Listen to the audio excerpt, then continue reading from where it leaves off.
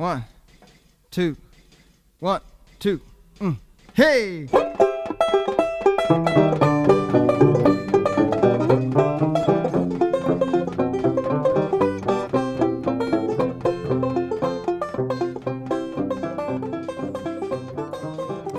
right, everyone. School is now in session.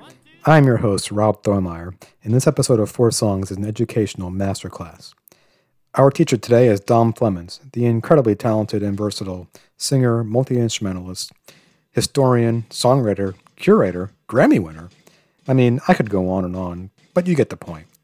As a musician, Dom can do it all. He can literally play just about anything with strings, plus a few things without strings, too. And his voice is just as comfortable singing a pre-World War II blues song as he is stringing together beats that would feel at home on an early 80s New York hip-hop album. And he's passionate. He's passionate about music, history, and about ensuring that the complete story of American folk music is understood and recognized. And this history would not be accurate without celebrating the black musicians whose contributions have been stolen and ignored for generations. Until now, that is. For you see, Dom is a musical encyclopedia. He dropped so many names in this interview that it left my head spinning, just as it left me wondering how much I did not know about the real history of American music. And did I mention he won a Grammy? That's right, as a founding member of the groundbreaking African-American string band, the Carolina Chocolate Drops, Flemons and his bandmates won a Grammy for the Best Traditional Folk Album in 2010 for their album Genuine Negro Jig. The Chocolate Drops are also famous for launching the career of Rhiannon Giddens, one of this country's, and indeed the world's, most singularly talented singers of the last 20 or so years. But despite their success, Flemons left the Chocolate Drops in 2013 to mine the fields of black folk music even further on his own. His first project after leaving the band was an album called Prospect Hill. Released in 2014, Prospect Hill is a musical tour de force, covering decades of folk, jazz, blues, country, and even early hip-hop. After releasing another Grammy-nominated album in 2018 called Black Cowboys, Flemons reissued Prospect Hill in 2020, repackaging the original album with a separate CD featuring instrumentals, re-recorded traditionals, outtakes, and a series of beats and rhythms in a fresh new package. I spoke with Dom from his relatively new home in the Chicago area. We talked about 4 songs from the reissued Prospect Hill: Have I Stayed Away Too Long I've Been Gone, Grotto Beat, and Milwaukee Blues. He told me about how his acquisition of a new banjo, nicknamed Big Head Joe, played a key role in the project's development. We also talked about his musical journey, and what led him as a self-described public library kid from Phoenix, Arizona, all the way to the North Carolina mountains, where he became an award-winning trailblazer, exploring and unearthing the oft-forgotten or ignored contributions of black musicians to American folk music. And he's nowhere near done. In addition to recording a song for the critically acclaimed movie Ma Rainey's Black Bottom, Dom is still searching. As you'll be able to tell from our discussion, he is a voracious learner. He is as much student as he is teacher. So all you aspiring musicians and historians out there, get your notebooks. School is now in session. It is my honor to welcome your teacher, Dom Flemons, to 4 Songs. It's a pleasure to be here with you. Great. Well, so this is a podcast about songs and songwriting, and you are known as the American songster. So, the first question I've been asking everybody is since I started this back in May is how have you been doing with the pandemic?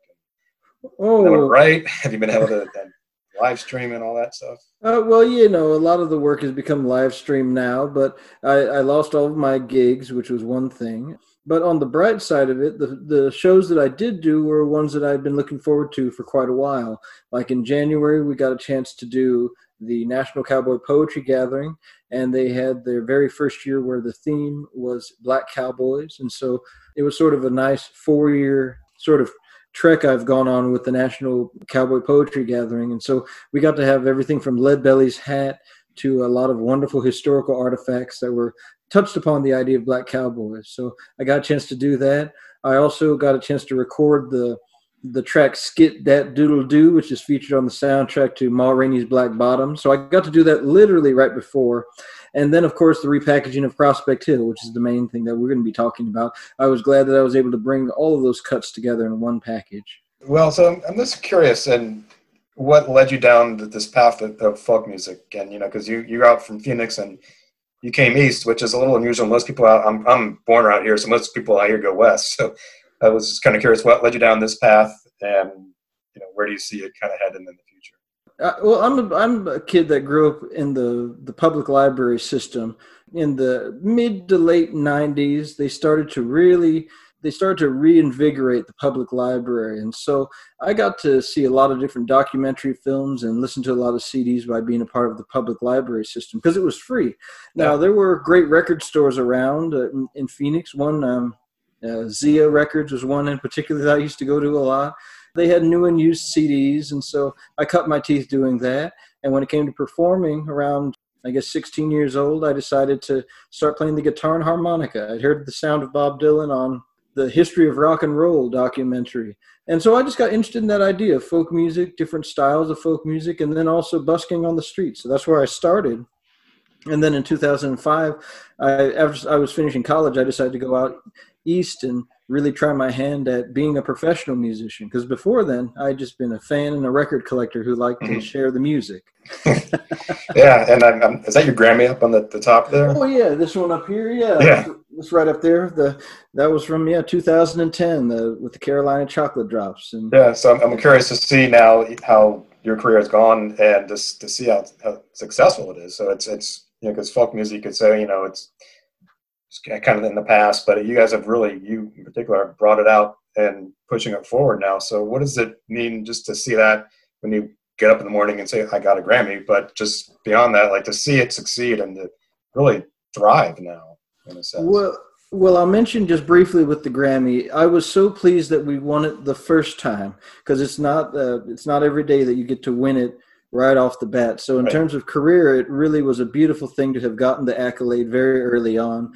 I've gotten a nomination one time with the group, and then I've gotten a nomination with Black Cowboys. So I'm still working to try to get that second one, but I'm just so glad to have that there. And for me, when I first saw that there was a need for a curriculum for Black Americana artists, Americana music, or the diversifying of how people defined country or blues or jazz or folk at that time, I found a lot of like-minded people who saw that there needed to be an updating of this history. And so I was one of many people who made it their mission. And for me, I was able to get a platform through the Carolina Chocolate Drops and then as a solo performer to be able to perform the old-time songs and the old-time styles. And there's just a joy that people find in hearing the old-time songs played in the old-time ways with old-time instruments as well. It seems a little meticulous at times, but in the live performance setting, it can change everything. But of course, we're talking about a record, Prospect Hill, so I have to figure out a way to translate all the things I know into a record, and I did that on every single track in one way or another on that release.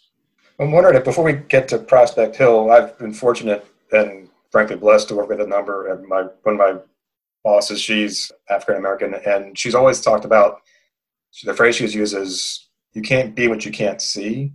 Mm-hmm. And I wonder, from your perspective, do you see, I mean, not an obligation, but just that you talk about the Grammy and just being seen and getting the music out there in front of more people, so more will come behind you and follow in what you're working on? Well, one of the things that I always like to think about when discussing any of these subjects is to know that when you make an appearance and you're the first, there's a power in that alone. The obligation I have is that if someone decides to follow on anything that I decide to do, at least I will hopefully bring the most factual and most generally positive narrative that I can pull. Because as a musician, it's really about uplifting people's minds and their hearts and allowing them to make their choices on how they decide to interpret history or music or what have you. But for me, I've always tried to make sure that I come from a place where I, as a person, could speak to you as a person one-to-one, and all my music in some ways has to relate in the same type of way. Whether it's a funny song like But They Got It Fixed Right On, which is a really silly song, or if a song like I Can't Do It Anymore, which is one about heartbreak. And, you know, I always try to find the universal messages when I'm getting out there. Yeah, I appreciate that. And so we'll talk about Prospect Hill, the American Songster Omnibus. So this album actually first came out, you mentioned, in 2014, but you released it a year ago with a number of new tracks and new parts of it. So, in fact, you had the original CD release, and then there was the What Got Over, and then the third part of the Drum Major Instinct. So what led you to, during, I guess going back to the original album, was what kind of led up to that one, and then if you can talk about the extended version as well. Sure thing. Well, 2014 was the first year I decided to break away from the Carolina Chocolate Drops, and I wasn't quite sure exactly how I should approach the record. If I should go in a very traditional manner as a solo performer, which I had done in all of my solo albums up to that point, with Prospect Hill being the third one, or the other choice was to go with a band and try to figure out how to find a sound within a larger ensemble. And so I decided with the Prospect Hill album to find a larger ensemble. And I used two different methods. One, a traditional band with Ben Hunter and Joe Siemens, and as well as Guy Davis, the blues maestro. And we had that as one single group. And then there was a second group that featured a lot of wonderful jazz musicians, Kobe Watkins, Ron Brendel, and Keith Gans. And then I had Brian Horton on the saxophone coming later. And so using those two bands, I wanted to just explore all of the major parts of my repertoire, whether they were original or whether they were traditional songs. And so in doing that, it allowed the first album to have a really diverse sound that was something a lot bigger than I had previously recorded on my records. And What Got Over came from an idea I had of using the small beats that I used for tracks like Grotto Beat, which we'll speak about later. And I extended the beats out to be the backbone of What Got Over. Yeah, I mean, it's a breathtaking album. I mean, there's just so many different influences. I mean, you cover, I feel like, a century or more of sounds and history. And we're talking about four in particular, because otherwise we'd be here all day. We'll be hitting Have I Stayed Away Too Long, two traditional songs. I guess I'll call them traditional, but you can correct me. That and Milwaukee Blues, followed by two originals, Too Long I've Been Gone and Grotto Beat. Actually, we're going to go in chronology of the album, how they were laid out. But first, just how many instruments do you play? Well, I got about 12 in my repertoire that I keep on me. You know, let's say we got the guitar, the 4, 5, and 6 string banjos, and the harmonica, the quills, the rhythm bones, and then also I got a Cajun accordion that I try to mess with, but I wouldn't hold me to it. I can play a bit of the piano and the organ. Yeah, and also the jaw harp. I played that one as well. Between the time I did Prospect Hill and What Got Over, I had acquired Big Head Joe. And Big Head Joe, the subgiant 6-string banjo, is sort of this very interesting, one-of-a-kind instrument that I've featured on quite a few of my records since. But when I first did Prospect Hill, I did not have Big Head Joe. And actually, Big Head Joe has a feature on Milwaukee Blues, and that was one of the things why I sequenced it like that, so that that particular instrument could be showcased in an old-time setting, because I think it would have been presented more in a jazz setting, as it seems like it would have been played. So we'll start with Have I Stayed Away Too Long? This was an older song by Frank Lesser. Is that how you pronounce his name? Yeah, Frank Lesser, and he was a Broadway songwriter who had a stint in writing some country and western songs, and so this was a big hit during the country metropolitan area, the countrypolitan sound of Nashville. I heard a version in our Hooley record, Blind James Campbell and his Nashville Washboard Band, and when I heard this song, Have I Stayed Away Too Long, I was really drawn to that lyric, especially the last verse. Have all my dreams gone wrong? My beautiful dream has gone wrong. I just loved the way that song was put together. Now all my dreams have gone wrong. My beautiful dream have gone wrong. Now if I came home tonight, would you still be my darling? Or if I stayed away too long? When I decided to interpret it myself, I kind of wanted to take a sort of hot two-step style. That was kind of like Hank Williams or Lefty Frizzell or some of the big strummers of the country music era. And when we recorded it, Jason Richmond, I think he tuned the snare drum really high up, so it got that real tinny sound. And it felt good at first, but I wanted to get some saxophone on it just to get a little bit more of a rock and roll sound.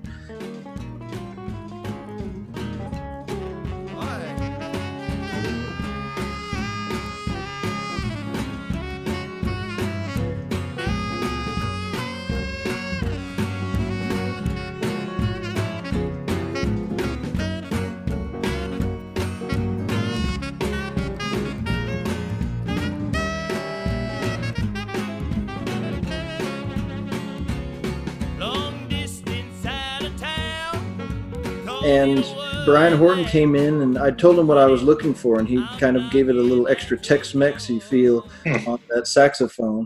Of course, Keith Gans and he do wonderful trading solos, and so when I was recording all these songs, I had very intricate chord charting that I had written myself of where I wanted the solos to be, and how I wanted the solos to fade in and out, and then working with Jason Richmond, we then made another series of notes on how we wanted each track to play out. Because for me, at the time, I felt like a lot of records were very excessive with their arrangements or the way they were using instruments, you know, big blaring guitars or just a lot of ambient sound to get you in, or instrumental overtones to lead you in, you know. So it was, at that time, I really wanted to break away from that and kind of take a very minimalist sort of approach to how the music was hanging out. So we really nitpicked how the arrangement was going to fit. So we wanted the solo to be this long, and it just made it so that the record feels like it's flowing right by you.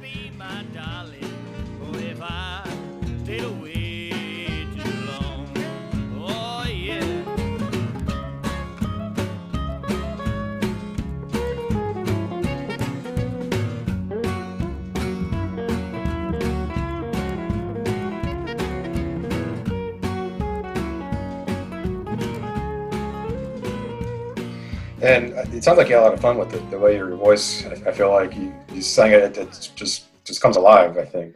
Oh yeah, the key of C sharp is good for me in that way. That's a good shouting key I've had for many years. It's just, it gives it that little, you know, especially with things like Hank Williams and Roy Acuff and some of the more full-throated singers of country music. That's always something that I've always liked to throw in there.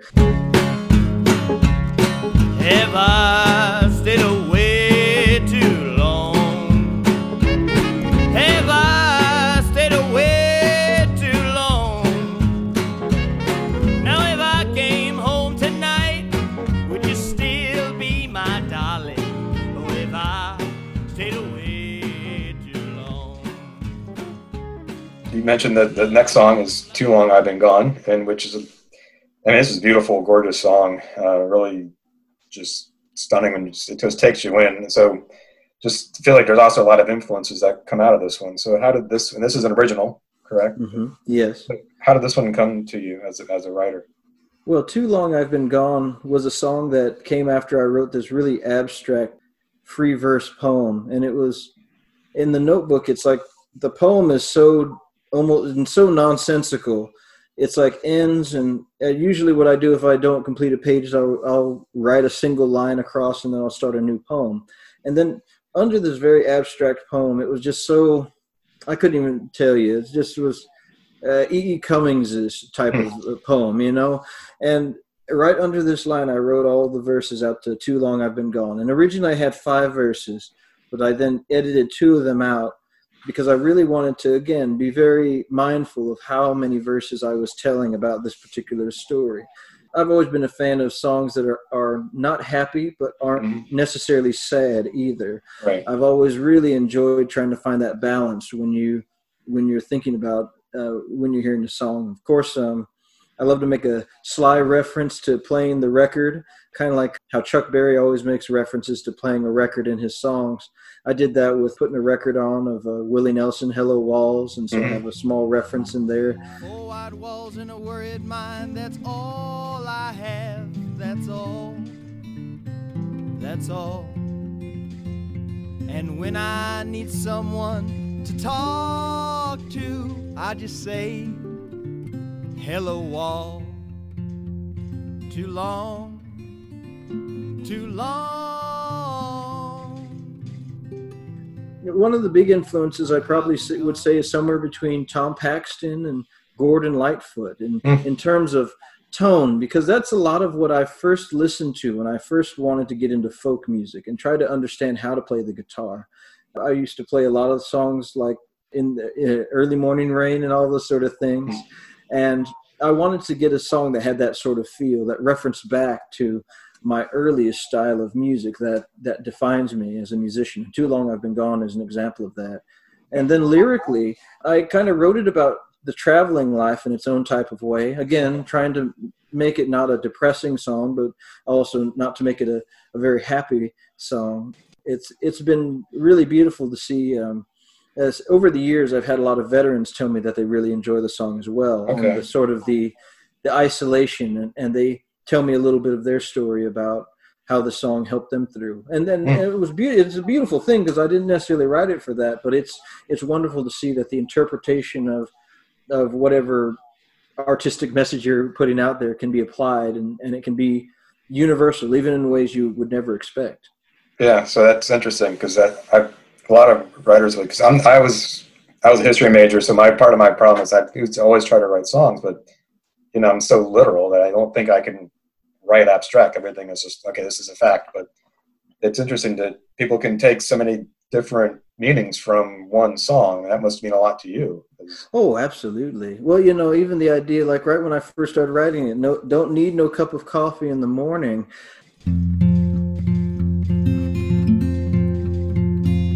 Don't need no cup of coffee in the morning. I can get up fine. I can get up fine. Delia is a pretty girl, but she ain't mine. But she ain't mine. Take a little trip to the station. I'm bound to go. I'm bound to go. When I'll see my love. But I always try to think of universal messages like that. I don't try to think too hard about the artistic process. That's part of how I keep myself from getting too literal when I'm writing. I try to throw one line out and then see if I can catch the next line all the way till it's finished. And I try not to get too bogged down, because sometimes the details for each of your characters can get bogged down, or narrators or what have you.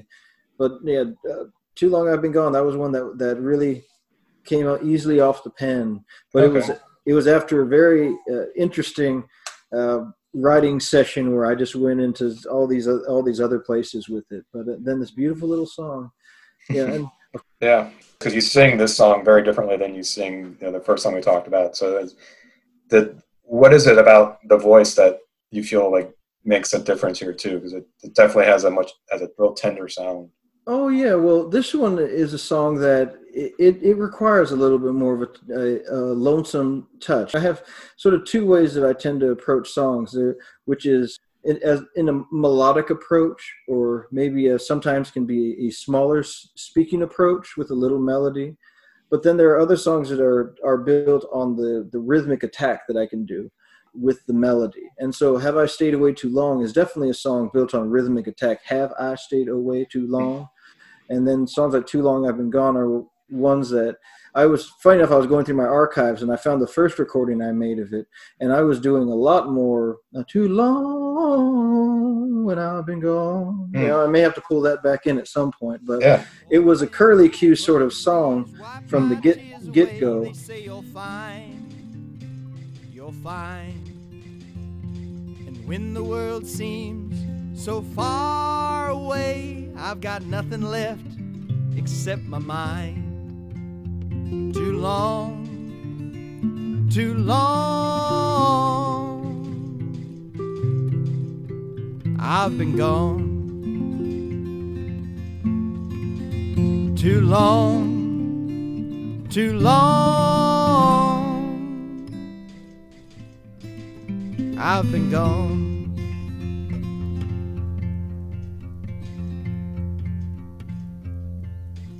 Well, I want to thank you so much for your time today, Dom. We got two more songs. So, of course, Grotto Beat, which is very different from what we've been talking about, and it's almost like a step show to me. It sounds like. Yeah. So. Well, Grotto Beat is funny in the way that, so as I was talking about before, there were these beats that I put together, and Grotto Beat was really the one that I wanted to do a full Mississippi fife and drum style track. Now, there's an album that I heard years ago called Traveling Through the Jungle, which features a lot of field recordings of David Evans and a lot of different blues scholars. And this style of music is a derivation of the colonial-style 1776 American military bands. But translated into the Mississippi Delta up into the 40s through the 60s, which is when it was mainly recorded, mostly by Alan Lomax, and then later David Evans. It's this funky style of pre-blues. Hey. Ladies and gentlemen, you've never seen marching like this. Dom Flemons is marching backwards up the mountain. That is the world-famous grotto beat.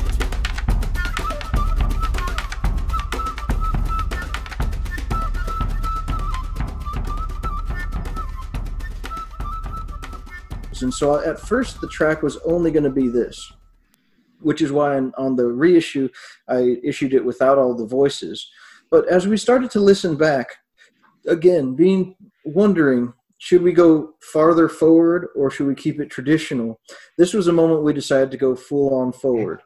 And I came up with 3 different phrases, little mantras, which was, I'm going backward up the mountain, which was a notion for people that were feeling lost. Just go backward up the mountain, go a different way if you're feeling lost. The Dom Flemons Moonshine Band has been spotted coming out of the grotto, and they are marching backward up the mountain. Now they're rocking from side to side. Watch them. You've never seen dancing like this. Now they're spinning around.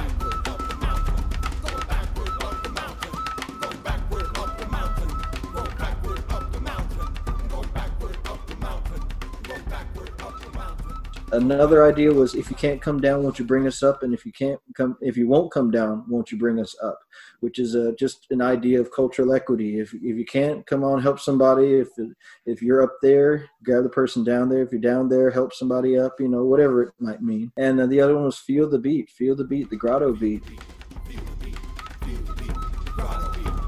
Come down, can't you bring us up? If you won't come down, can't you bring us up? If you won't come down, can't you bring us up? If you won't come down, can't you bring us up? If you won't come down, can't you bring us up? If you won't come down, can't you bring us up? Feel the beat, feel the beat, feel the beat, grotto beat, feel the beat, feel the beat, feel the beat, grotto beat. And so it just ended up being this beautiful track. And Guy Davis, again, Guy was his first acting job was as the lead character of Beat Street. And so whenever Guy gets into that mode of really early rap and hip hop, he knows how to get that vocal tone to fit it. So it kind of took on this extra quality after we started to bring in sort of a Kids Game sound, and then also a little bit of Guy Davis's evocations. And then I'm sitting there on the fife just wailing away through the whole thing. And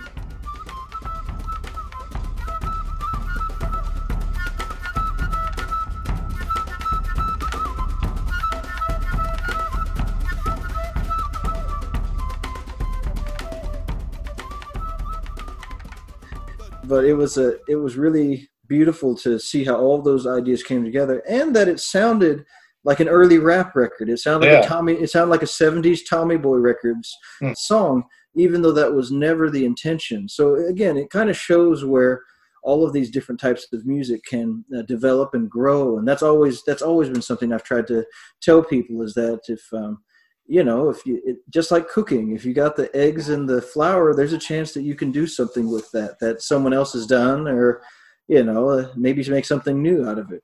Yeah, it kind of reminded me of the Living Color album, Time's Up. Because they've got a couple of those snippet songs in there, like History Lesson or Tag Team Partners, and it's just, it fits with the album, but it's, most of their songs are pretty straight hard rock, but then you have these little snippets in there, and that just reminded me of that when I heard that. I was like, this takes me back, because that was early, it was 1990. Yeah. I never made that connection. But again, this is what's so beautiful about it, is that, I've always, of course, cultural equity and sort of like cultural memory is always something that I try to reach out when I'm doing my records. And that's awesome. See, like, I never would have made that connection, but now I'll have to go and sit back and think on that. Yeah. Well, again, thank you so much, Dom, for your time. We got one more song, Milwaukee Blues, and you've had this one in your repertoire for a long time. I mean, the Chocolate Drops did it way back when, and so what does the song stick with you?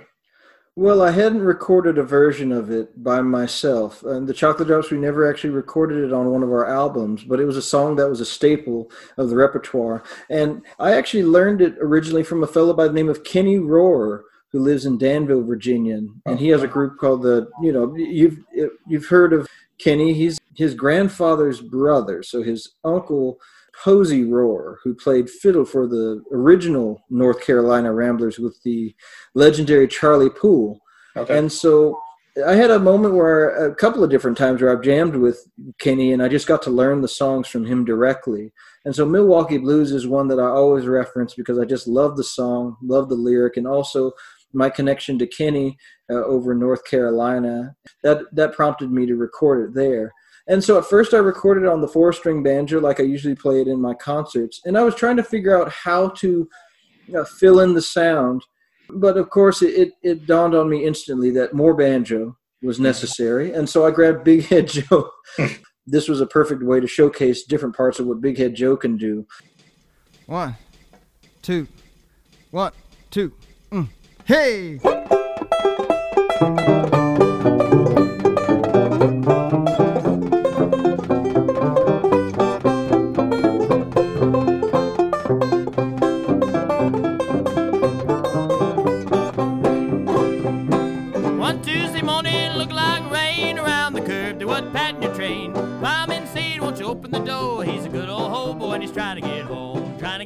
And because usually, see, when I play with someone like Kenny, I know the guitar parts really well for those North Carolina Ramblers songs, but I don't know the banjo parts quite as well. So I do my 4-string version of it, and then I was able to play some of those beautiful guitar parts on Big Head Joe and be able to get some of those interesting syncopations that are so definitive of the North Carolina Ramblers sound. So I wanted to get that happening, and then I just decided I was going to take all the stops out since no one else has an instrument like Big Head Joe. It just served to be a perfect way to lead into Big Head Joe being introduced. So kind of every track sort of leads to another one, especially with something like Milwaukee Blues, because Milwaukee Blues also has a fantastic lyric, and it also has a very beautiful history with Casey Jones and Jay Gould's Daughter and all these very early folk songs. And so also I was drawn to it for that reason too, where, you just have this sort of interesting connection between Georgia and Milwaukee and just what you could do on the train lines or what you couldn't do on the train lines. Way down in Georgia on a tram, the roads get muddy and the leaves getting damp. Gotta get the freight train to leave this town, 'cause ain't a line of hobos hanging around, just hanging around. Line of hobos are hanging around. Oh, yeah. I've always enjoyed old-time songs because of a lot of the interesting details you find, like he got no money but a pawn my shoes. I left Atlanta one Tuesday for day. The brakeman said you'll have to pay. Got no money but a pawn my shoes. I'm going out west. I got the Milwaukee Blues, just Milwaukee Blues. Going out west, I got the Milwaukee Blues. Oh yes, yeah.